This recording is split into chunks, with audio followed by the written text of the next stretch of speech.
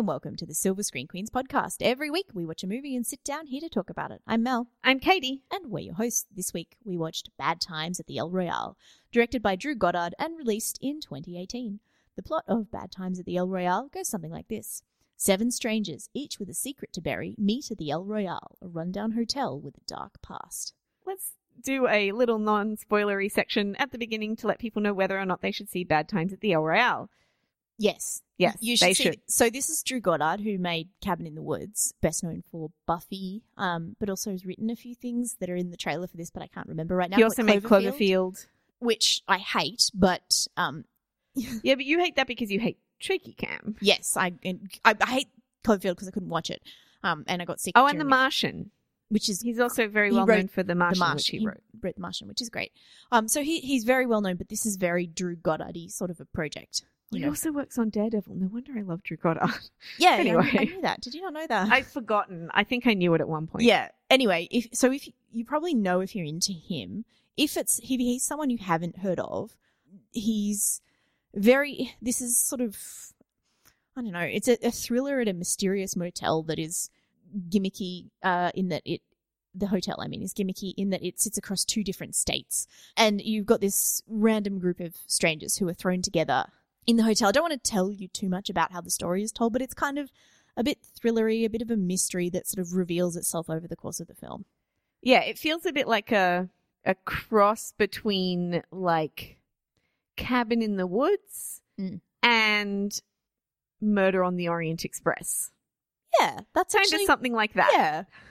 You know, where you've got a lot of characters and shadiness and you're trying to figure out who did something and who didn't do things. What all their secrets are. Yeah, exactly. It's kind of somewhere in that area. A bit Hitchcocky as well. I will spoil this for people, though. There's nothing supernatural in this movie, so don't go into it expecting supernatural things in this movie, because I did, and it was very distracting.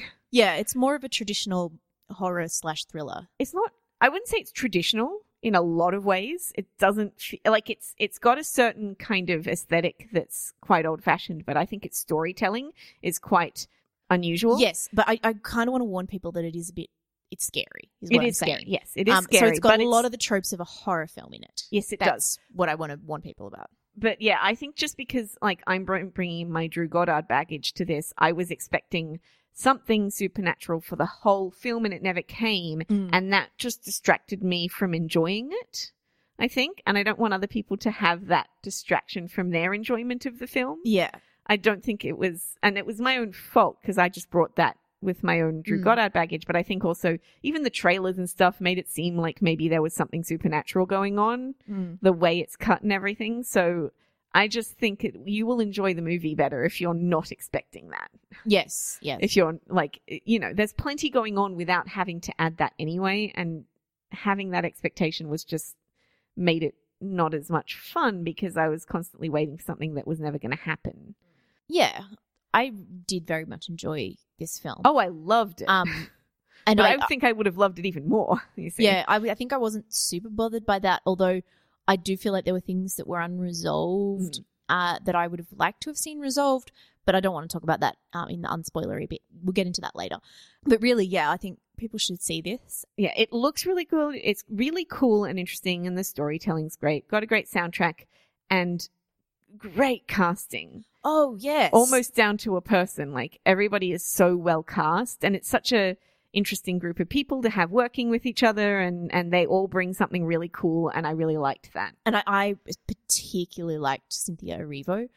She was amazing. She has a really big job to do. I suspect the part was written with her in mind. I don't think so based on what I've read afterwards, but I can see why. Because she has to carry a lot of singing through this part, so obviously it needs someone who's a really strong singer, and she's obviously a strong Broadway background, but she's a really good actress as well. So she does a lot of the heavy lifting, and I found her incredibly impressive in this. Yeah, and she does a lot of acting opposite Jeff Bridges, and they have really good chemistry as actors. Not necessarily sexual, just, they work well together. They work well together. They bounce off each other well and seem to be enjoying being in the movie, I think. I already liked Cynthia Erivo, but she's so great in this. I was so glad she got so much to do and she was so great, and I love her. Anyway, we should start talking spoilers. Yes. Oh, and Chris Hemsworth as well. Great in this movie. Oh, yes. Can't talk about him too much without spoiling. So just he's always good, but he's always very good when he gets to like let off the leash a little bit. So if you haven't seen Bad Times at the El Royale, probably stop listening to us now and then come back when you have, because this is one to go into knowing as little as possible. Yeah. Okay, so where should we start with this movie? Well, I really like the storytelling, I have to say. That sort of Rashomon thing where it gets revealed through the eyes of the different characters as you go along, that was fantastic. Yeah, I was writing about like the simultaneous storylines that like you see one point of view on it and then you see the next one, and like the way that they did that, especially with showing us Dakota Johnson and her sister in the room and going through that, and then the next one we see is Jeff Bridges and Miles Miles is the character name. The Poor priest man's and Tom the kid. Holland. Yeah. Poor man's Tom Holland, Bill Pullman's son, Lewis Pullman. going through the back of the hotel. Oh no, we don't. Do we see that from Dakota Johnson's point of view, or do we see it from? No, we go through We first see it from John Hamm Hamm. and then Dakota Johnson's, but then like Yeah. the sense of dread that builds up as Because- you know that they're going past that window, and you know that there's shots that go through that window when somebody gets hit. Yeah. And they go past one window and another one and another one, and it keeps building and it keeps building. And then he just holds it for so long because Miles, the kid, actually watches the scene play out. And then Jeff Bridges comes down and goes, "Get away from the window," and then he gets shot. But like, because we know it's going to happen. And it's held for such a long time. You're just sitting there going, when's it going to happen? When's it going to happen? When's it going to happen? It's such a good technique. Yeah. When you see all these things happening from different perspectives and you start to realize who's seen what and what's going on, it's a really good way of revealing it to the audience. Yes. Yeah. And then we go into, I think, Cynthia Erivo after that. But like, yeah, showing each person, showing a little bit further on each. Yeah, from each person's perspective. Yeah, it's just fantastic. Yeah, like each person you see the incident and then you build on that each time. It's great. But also we also get little breaks in the action to go into flashbacks as well. So we get to know more about the characters, but also we're sitting there going, no, but what's going on in the main story? And he won't tell us for a little bit while we go into this flashback. Yeah. Which was like mean, but also really clever. I don't know. I enjoyed that. Yes. I mean, and you needed it for some of the characters. Like some like John Hamm, it could all sort of happen in camera. Like at the El Royale, his stuff He doesn't have a flashback. No, though. he doesn't. No, that's what I'm saying. His reveals all sort of at the El Royale, all of his story. Whereas like Dakota Johnson, it needs the flashback to kind of explain the sister thing. Yeah, it does. And I think Cynthia Erivo's is really good for building character. And also you need Father Flynn's. You need Jeff Bridges as flashback or else we don't know. Well, yeah, because it opens with Nick Offerman, which is turns out to be part of his flashback. Yeah, that also, by the way, I wrote that the opening scene is basically a masterclass in tension building and stuff because we watch him come in. It's all one take for ages and you see how scared he is. And then he's waiting for something, doesn't happen, and then he just starts digging the room up. Yep. And we're like, what the hell is going on? And then he opens the door for somebody and somebody just shoots him. We still don't know who that was. No, I know. I assumed it was the third guy who did the robbery. Me but too. We never find out. We never find out. And later on, Chris Hemsworth asks, what about the other person from the robbery? And Jeff Bridges goes, oh, they're all dead. But like, that was never actually established. No. Like, I assumed the third guy from the robbery shot Nick Offerman and ran off himself. So, but that didn't make, that was something that was not resolved that annoyed me a bit.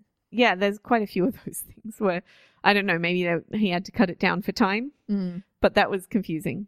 But I loved the first scene anyway, because at that point we didn't know we were never going to find out who shot him. And it's so like, I was going to say, it's not that long of a movie. It is 2 hours, 21 minutes.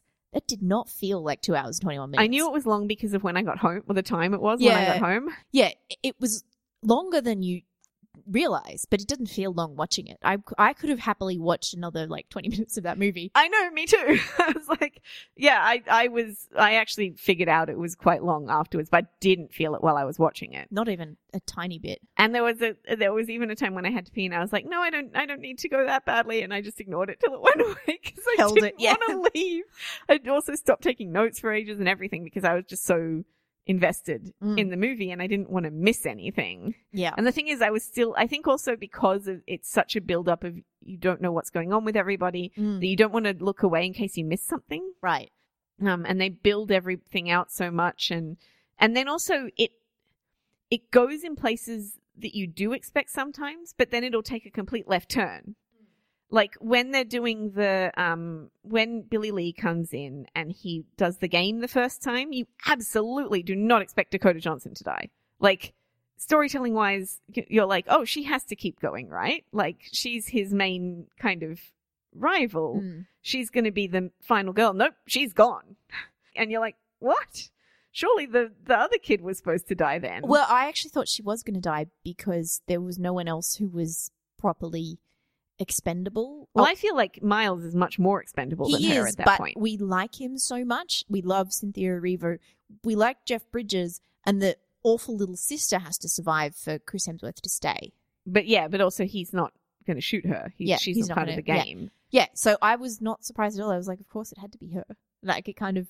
I thought he was definitely going to kill the other kid. Yeah, no. Because as far as we knew, his purpose in the story was done.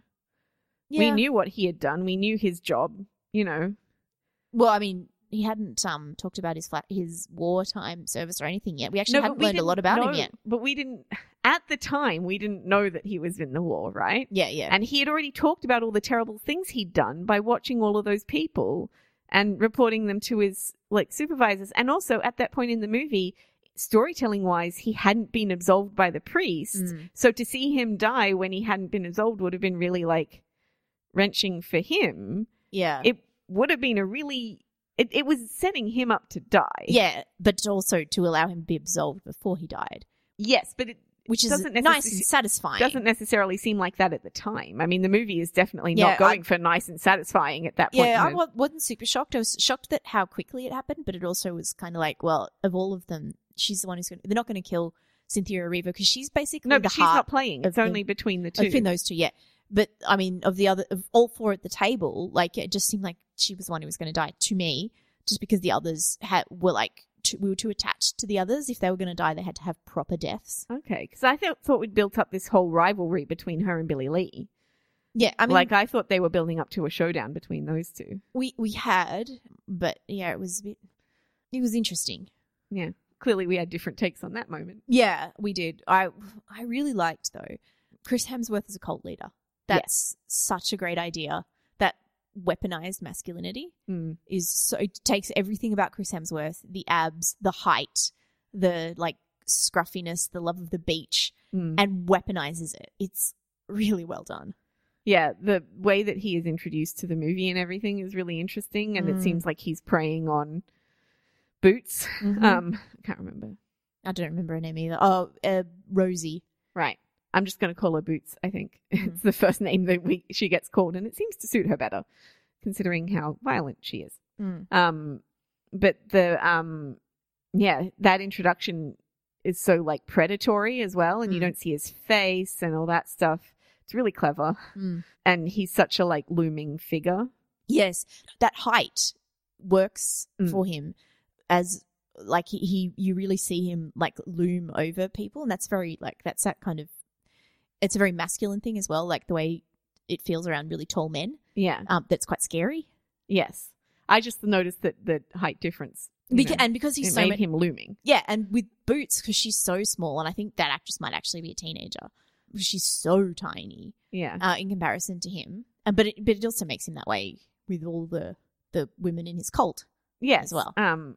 Well, yeah. There are also guys in his cult. I think we really only see his interactions with Emily and Rose, not really with anyone else. He gets the two girls to fight, but it's not like he's likely to get Boots to fight, a big tall guy.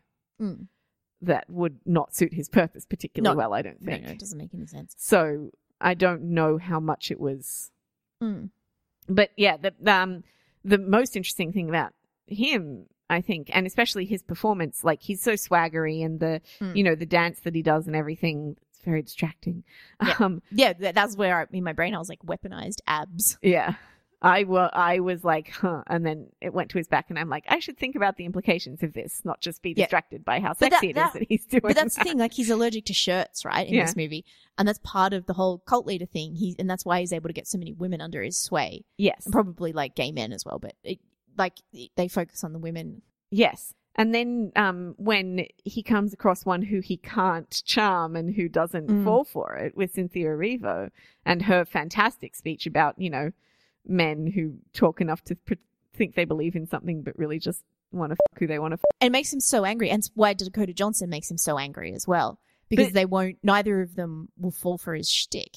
Yes. And also, but he still can intimidate her, I suppose, and he doesn't intimidate. Yeah, well, because he has leverage over Dakota Johnson. Yeah. Whereas he doesn't over Cynthia Erivo. And then the way he kind of deflates and looks small and like looks almost like a different person when she does that is so good, and it's so clever, and it's like that moment of kind of showing how really fragile and small he is. Yeah. In spite of all this swaggering, terrifying violence that he's got going on. Yeah. It's really, really good. And it's really good acting from the two of them. It's a really, really good scene. Yeah. I enjoyed that a lot. And it shows that Chris Hemsworth actually can act. We know that. We talked about that in many, many movies. I know. But I'm saying this the way he shows it in this movie. Because all the rest of the movie, he's basically just doing one thing. Except for that moment. And then he tries to kind of lord it over her 2 seconds later by trying to make her sing and then going, oh, you're not that good, which of course is apparently Jeff Bridges' like trigger to go off, and he just goes nuts at him. Yeah, well, because she launches into this brilliant a cappella version of Unchained Melody. My God, the soundtrack of this movie is insane. Like, we could just mine this soundtrack for radio content for the next like several months. On our radio show, we pick a song from a soundtrack every few weeks and play it. It's just so good. All the Motown stuff particularly, but then like that sort of weaponized use of Deep Purple. Yeah, that was really good too. The way that it was used in the movie. There was also a moment where Darlene sings a love song to the mirror while Dakota Johnson is behind it. Yes. And I was like, well, this is very romantic. You leaned over to me and was like, these two are going to run off together, right? Yes. I didn't really mean that, obviously. No, and I hadn't picked up on any chemistry between them, but the way that scene They had framed, no scenes together earlier. Oh, no, they did, but like they didn't talk to each other in the earlier scene they had together. The way that scene is framed, though, is very cool. Yeah. I mean, that whole bit where the two-way mirror thing, which is straight out of Cabin in the Woods, is it's a really good conceit, I think. Yeah. Because it just makes the whole thing very scary, but it also it makes you reframe what you know about the Nick Offerman scene that opened the whole thing. Yes. And that corridor is beautifully terrifying with the light that comes in and that sort of grey and blackness to it. Yeah, and it's commentary on us as viewers and what we enjoy in movies, much like Cabin in the Woods. Yeah, Rear Window, well, scopophilia, all that stuff. Yeah. But yeah, viewing and not being viewed and all that sort of thing, and not knowing that there's somebody behind watching, except she does know, and all that sort of thing is really interesting. That's the only thing that they didn't quite go far enough on, because we never find out who the hotel clerk is working for, why he's doing that, what it's all about. Yes, I really wanted that, because he's at this hotel all on his own. He's clearly like a damaged kid, right? And we find out why later, but even at the beginning you can see that he's damaged. Yeah. And we learn very soon he's a heroin addict and all that kind of thing. Like, there's this one kid at this completely middle of nowhere hotel that's got this weird conceit about being half in one state, half in the other. And then he's clearly working for these shadowy people and it never comes out. And to me, I wasn't worried about the supernatural elements so much, but I really thought there was going to be something more about the shadowy overlords. And it could be, it could be the FBI with, John Hamm's working for J. Edgar Hoover kind of stuff, but it's probably someone else. Yeah. And it's really interesting to think about. Yes. Maybe that's why. Maybe he didn't want us to know, but it is frustrating. That's the thing. Like, it's a bit like that film of somebody very, very famous who's dead now who was doing something. You mean Mr. MacGuffin? I kept calling him Mr. MacGuffin in my head. Yeah. Like, it's more interesting if you don't know who that is, because it's not that hard to speculate on who it might have been. Yeah. Someone who was filmed in the last 10 and the film seems to be made in the mid sort of 70s. Set in the mid 70s. Well, Nixon was president. Yeah, Nixon And was Nixon president. was not president for a huge amount of time. No, but they also talk about the glory days of the hotel being back in 1966. And Nick Offerman stays there 10 years before the main events of the film. So Right. I would date it at like 1972, 73 or thereabouts because they're still in Vietnam. Yeah. And so he was in office from 1969 to 74. Okay. So yeah, but they say this place was better back in the 60s. So it's somewhere, 72, 73 or thereabouts, I would reckon. yeah, and then you've got that news about the stabbing early on. Oh, the Convenient. murder. Yeah. Yeah, I know, which never comes back, which Yes, is kind it of does. annoying. The one on the news Yeah. comes back. Kaylee's the kid did it. Rose did it. Yeah, but it's her parents, right? I don't think so. Ah. No, I think I'm what I would guess is that either that's where M took Rose first, because they talk about them helping orphans and street kids, the people who died, and then maybe they were trying to help them and she stabbed them then, or it was random. Yeah. Look, like I thought it was clear that she'd done it, but it really didn't come back in any, like it just didn't come back how I thought it was going to. Yeah. But I think it's just to show that she's, Evil. stabby. Yep. She's stabby because then she turns around and stabs Miles Miller as well. Mm. I don't know. I wasn't that dissatisfied with that because I preferred the idea that she just, I'd forgotten what was going on. Also they show her like killing her father as well, or someone who looks like her father, because they show the father abusing them, and then they show her stabbing like a man. Yeah. So it could I would also assume be, that part is also a part of why she stabbed the people. Yeah. But there's also a type, like they show a very definite direct comparison between the father and Billy Lee, because there's a scene, like he flashed back to the scene when she was a child and then as an adult, and Billy Lee's hand reaches out for her, but he's not in frame. Yeah. And then just pulls her off screen after she's watched her sister die. Yeah. So that was a direct parallel between the father and Billy Lee and, cycles of abuse and all that sort of stuff. Yeah. But, yeah, I don't know. It just didn't bother me that much that we didn't get a lot of backstory on the stabbing, just that she did it. Yeah. Emily had to get her away because, and that's why she did it. She was tied up and everything because she's so dangerous. I genuinely, we talked about werewolves a minute ago. I genuinely thought there were werewolves in this movie. I went through a few different supernatural possibilities and then I was like, the cult definitely seems like a werewolf cult to me. So we talked about werewolves when we were reviewing Suspiria, which hasn't come out yet. Yeah. I sort of ended up settling on it because I was like, see, it makes sense if he's turned her into a werewolf and they have to ride out her like night of werewolfness in the hotel. Yep. Doesn't that make sense? I mean, that's straight out of Buffy. It is, yes. But it's also the concept that like he had turned her something dangerous, because it also seemed like a drug metaphor, again, straight out of Buffy, but like a drug metaphor that he had got her hooked on drugs or something. Yeah. And she wanted her to ride that out. And I was like, maybe it's a werewolf drug metaphor thing. And he seemed so, and they talk about wolves a lot, which I think is where the werewolf idea came from as well. And there's wolf sounds on the soundtrack. Yeah, well, that Deep Purple song starts with like wolf. Yeah. Exactly. Stuff. Yes. There's howling and wolf sounds all the time and stuff. And I was like, clearly they're werewolves. Yeah. I also was expecting something supernatural and not just them to be a metaphor for wolves. Yeah. Which I think is more what they were going for. Yeah. That whole, oh my God, the whole story that that the little clerk tells about the man sleeping with the wolf. Yeah. That was just so interesting. Yes, and I was like, it's a werewolf. That was clearly a werewolf. Yeah. I was just like, yeah, they're definitely werewolves. No, there's no werewolves in this movie. A little bit disappointing, really. None in the text anyway. Well, that's the thing is that, I was disappointed by something that was never supposed to be in the movie anyway. Yeah. I also want to talk about John Hamm. I don't always like the use of John Hamm, but I thought he was really well used in this. Yes. Like, he kind of dominates that opening scene. Yeah. In a way that, we have to pay attention to him, but we don't necessarily like him. Yeah, but it is still a shock when he dies so early on. Like he does he's the first act. Janet Leigh. Yeah, but he's still really fantastic. Like, the way he is, that in that opening scene where he's such a dick, but he's also like trying to do pretend that he's actually a salesman. Well, I think the being a dick is part of his salesman character. Yeah, it's part of the shtick, right? And he's he's so good. Because then it switches to he's being really, really sweet to his daughter. That's the next scene that we see with him in it. Like he's reading a story. No, he's reading a prayer, doing a prayer with his daughter. Yeah. And then, immediately foreshadows his own death. Yeah. I should die before I wake. Yeah. We've cut that out. Morbid. Where did you learn that word? Yeah, I liked that. Yeah. And at the same time, like pulling all the bugs out of the phone, out of the room. Yes. Yeah, that was cool. And lining them all up. Yep. And really good, satisfying shot. I liked that. And then figuring out the two-way mirror. And I don't think he ever goes back to his honeymoon suite after that.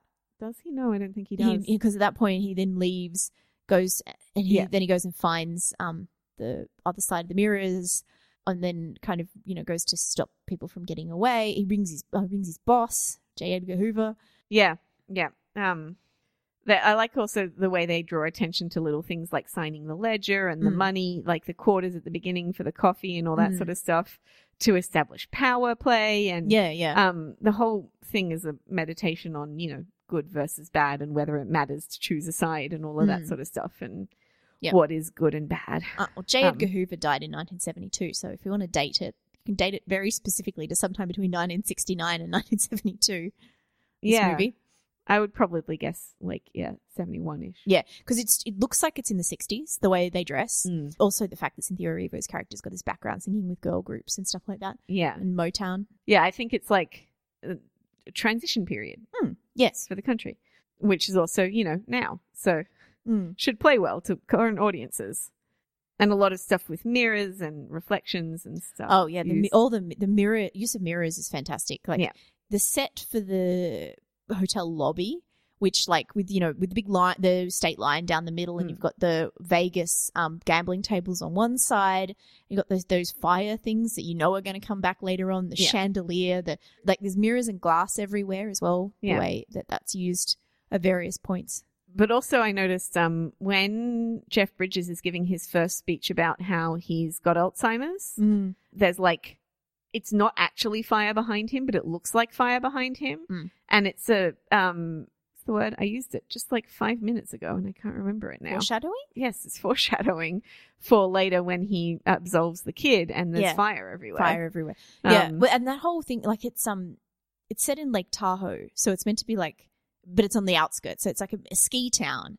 Yeah. So the way it's it is very 70s ski chalet, lots of slate and stone and brown tones. Yeah. I also liked the ominous beginning where Flynn and Darlene talk about the weather. And she's like, it's sunny here. And he's like, it looks like it's going to rain over here. That kind of setup between the worlds that they're coming from and all that sort of stuff. Yeah, I think the whole California-Nevada divide is really interesting because, obviously then the big difference is Nevada's supposed to be, the sinful place where, people gamble. But nowadays, California's the place where pot is legal, and Nevada doesn't have that. It's like this different sort of mores. Like California's, laid back and hippie, and Nevada's about making money off gambling and building an oasis in the desert. It's this kind of idea of the trashy Nevada side versus the sunny, the hippie California side. The California side is just a veneer almost. Yeah. Yep. In this. There isn't really a line. Yeah. There's a lot of those themes of watching and being watched, especially the scene which I talked about before where Darlene sings to Dakota Johnson behind the mirror, but she can only see herself but assumes there's somebody behind the mirror and or they think there might be, which is why he's hiding. And she goes through the whole song and, the clapping and he's banging and Dakota's just watching her sing. And she thinks it's to herself and all that stuff. And earlier she had sung to herself. And she's at the point where she takes off her wig as well at the beginning of that scene. Yeah. And she's just sitting and then takes off her wig and then starts singing. Yeah, and a wig remove is always a big thing. Yeah. And also Cynthia Erivo is famous for her kind of look of having the very short hair, and it's usually dyed blonde. So I thought that was cool. Yeah, it also recalled there's a couple of famous wig removal scenes. The ones I can think of are in television. One from Melrose Place and one from How to Get Away with Murder. There's a couple of real famous wig removal scenes. And there's not just those two things, but they're referencing a longer history of removing a wig and, taking the facade off. Yes. So that was an important scene too. That's interesting because she's kind of taking off the facade to put on a facade. Yeah. That's right. And it looks at the beginning like it's a very vulnerable moment for her, but then it turns out that, which is often the case with the character, that what seems to be a vulnerable moment for her is going to turn out to be a moment of her actually like taking control. Yeah, when she whacks Jeff Bridges in the bar. Oh yeah, and the woman behind us screamed. That was good. It was really good. It's effective if it's making people scream. I know, but it was really funny. Yeah. And then the woman next to her was like, "You screaming made me jump." Yeah. It's funny. Well, that was kind of a shock. And then later on, her shoes, the high heels, stay there for the rest of the film. And in fact, at the end, you can see she's in a pair of flats. She very much removes all the trappings of like of femininity. Yeah. As she progresses through the thing. Yeah. Yeah, exactly. And becomes more and more done with everybody. Yeah, that's right. But yeah, she's clearly the moral center of the film. And I didn't think she was going to die at any point, but I definitely thought that the kid was going to die long before he did. Because he right up until the end, he almost seems extraneous. Yeah, I really like what they did with him at the end, though, because he's sort of, that redeemed everything that came before by giving him an actual backstory. Yeah. And the lovely way that Cynthia Erivo convinces Jeff Bridges to just absolve him, even though he's not really a priest. Yeah, and that's why it's like, it's that good versus evil and what really matters and all that sort of stuff. Yeah. Really interesting ideas. I think really Billy Lee is the one who tells us what the perspective of the movie is, which is that like you pick a side that's good or bad, but it doesn't necessarily reflect who you actually are. There's just people trying to get us all to fight it out while they're over there taking your money, which is kind of ultimately the point of the movie, really, isn't it? Like, yeah, you know, the kids picked religion as his good thing, but like Flynn's not actually a priest. The real religion of it doesn't come into the finale. No. It's just about what people choose to do. Yeah. Which is a very Firefly sort of idea, really.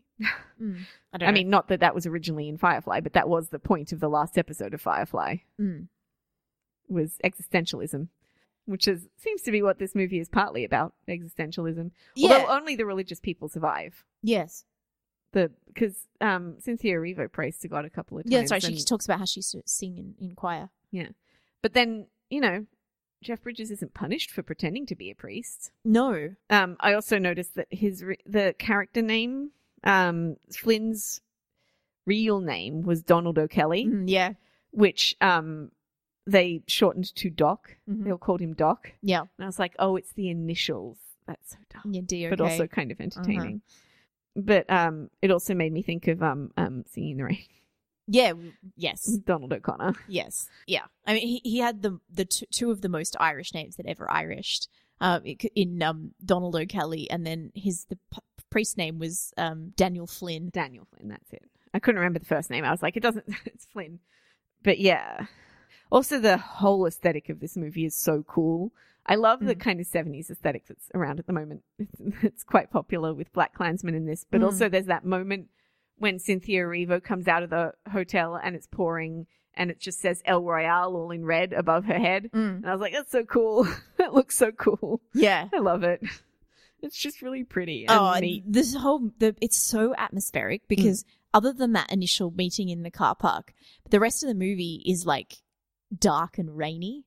And you just watch it get as John Hamm goes out, you watch it get darker and darker and rainier and rainier. Yeah, except for some of the flashback stuff. Yeah. And it's that it obviously creates amazing atmosphere. Yes, it does, and it's, you know, neon lights against rain is one of my favorite aesthetics. So they use that a lot in this movie, and it looks cool. But yeah, the framing and stuff is also really interesting. He really pays attention to a lot of that stuff in this. There's also a shot of John Hamm where, like, John Hamm himself is a tiny portion of the frame, but his reflection in the mirror is really big. Yeah. And stuff like that. That's, you know, gives you some sense of what's going on with him, what's about to happen, that he thinks he's being watched. But, he thinks he was the watcher, but he's actually being watched and all that stuff. Everybody kept getting glass in their head. Yes. Yeah. Oh, I also wrote down the phrase, let's have ourselves an allegory. When Billy Lee was starting the fight. I thought that was great. Yeah. Again, the writing is very specific and there's a lot of things oh shit happens, get the whiskey and stuff like that. Yeah. That I think this could be quite quotable to start with. Extremely quotable. But also very specifically from that Joss Whedon kind of, Drew Goddard's lineage. school of writing. Yes. The school of writing that he picked up there. Yeah. At one point I did write, guys, there's a fire. Because they're sitting I there for know. ages absolving the kid. And I'm like, there's a fire right behind you. I know. That was really bothered me too. I'm like, the whole place is on fire. It could collapse at any minute. Get out of there. It's like, I know we're having ourselves an allegory here, but we need We to need move. to like move people. Yeah. I don't know. There's something about the ending that just didn't sit right somehow. I thought that maybe somebody creepy would be watching her or something like Well, that. I thought there'd be more to it. Mm. Like someone has discovered them. Obviously, they removed all trace of themselves from the hotel as they left. So, but like, yeah, I feel like somebody somewhere has realized they were there. But all the rooms were bugged and everything. Yeah, that's what I mean. Like somebody must have realized. I'm trying to figure out if there's anything else that I wanted to talk about. I don't think there is. Oh, yeah, my Shea Wiggum double. I wrote that down too because I watched two Shea Wiggum movies this weekend. I watched First Man, which I don't think we're going to cover. I don't think you'd like it, which had Shea Wiggum in it. And then this one, he was the doctor at the prison that Flynn went to. Yeah. I saw him and I was like, oh, it's that guy who always plays people from the 1960s. Well, see, I feel like I've seen him play a Kennedy. I'm not even joking. To me, he kind of looks like Gary Sinise. Yeah, a little but bit. like now. Mm. And Gary Sinise often also played period roles. There's just something about him that looks like it belongs in a different time. Yeah, I just saw that Drew Goddard is an EP on the Good Place. Oh, is he? He's just in everything good. Yeah. Well, Which no, is- he also wrote The Defenders, so. Well, But yeah. a lot of things that I mean, Daredevil, Lost. Buffy, and Cabin in the Woods is like a, triple threat of stuff Katie loves. yeah. And yeah, I did like Lost as well, so. Mm. And I think I just really like his writing Mm. and that he kind of gets into big ideas with accessible writing. Yeah, I mean, The Martian's an excellent movie, which It is. his screenplay. Yeah. But of course it was adapted from a book, so I don't know how much. Mm. But But it seems like, though, you're talking about lines with the Whedon-y, yeah. yeah, I'm going to science Flavor. the shit out of this. Yeah, that sort of thing. Yeah. Yeah. Those sorts of things are very much in his style, I think, Mm. which is a style of writing I particularly enjoy. And I really, really enjoyed Bad Times at the El Royale a lot. Yeah, me too. Shall we give it ratings? Yes, I'm going to give it 4.5 stars. I'm going to give it 4 stars. I very much enjoyed it, but I'm not coping well with being scared at the moment. That's why I wanted to warn people at the beginning. It's scary, which is bad because it's October. So it's just horror movies after horror movies at the moment. Is. Anyway, I really enjoyed, I don't know, to me it wasn't that scary to start with. once I knew what they were doing, once I was like, oh, this is going to be a horror movie, then it was fine. But Yeah. it was like, oh, I forgot that this was going to be a horror movie before Yeah. I started watching it. I think it's almost more of like a thrillery Yeah, movie it's- to me. I think that's what people would say. And I also wonder if some of the reason that it seems like there's going to be something supernatural is because he's worked on so many things that have a supernatural element to them. Yes. That's the kind of style that he normally works in. So you, expect it. Yeah, because I mean, I wasn't the only one who thought that perhaps something supernatural would happen. No. Even without expectations of Yes. something supernatural happening. So I don't know whether that. Yeah. And the whole film feels like there's something else going on. Yes. And you and my husband both thought it was something supernatural. I was more in the some kind of vast government conspiracy camp. But Yeah. there definitely feels like there's something more to it yeah. that we just don't ever quite get to. Yeah. And that's also very much in the 70s sort of vibe as well. True. That they've got all that kind of end of the Cold War stuff. Well, not end, but like Cold War stuff plus, Mm. Vietnam and Yeah. Well, and Watergate and Yeah. lots of shady government dealings and sort stuff. of loss of innocence kind of Yeah. stuff that goes with the 70s.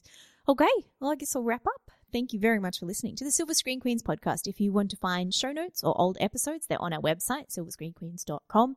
And if you want to find us on social media, we're at @screen_queens on Twitter, facebook.com/silverscreenqueens, and tumblr.silverscreenqueens.com on Tumblr. Thank you for listening. Bye. Bye.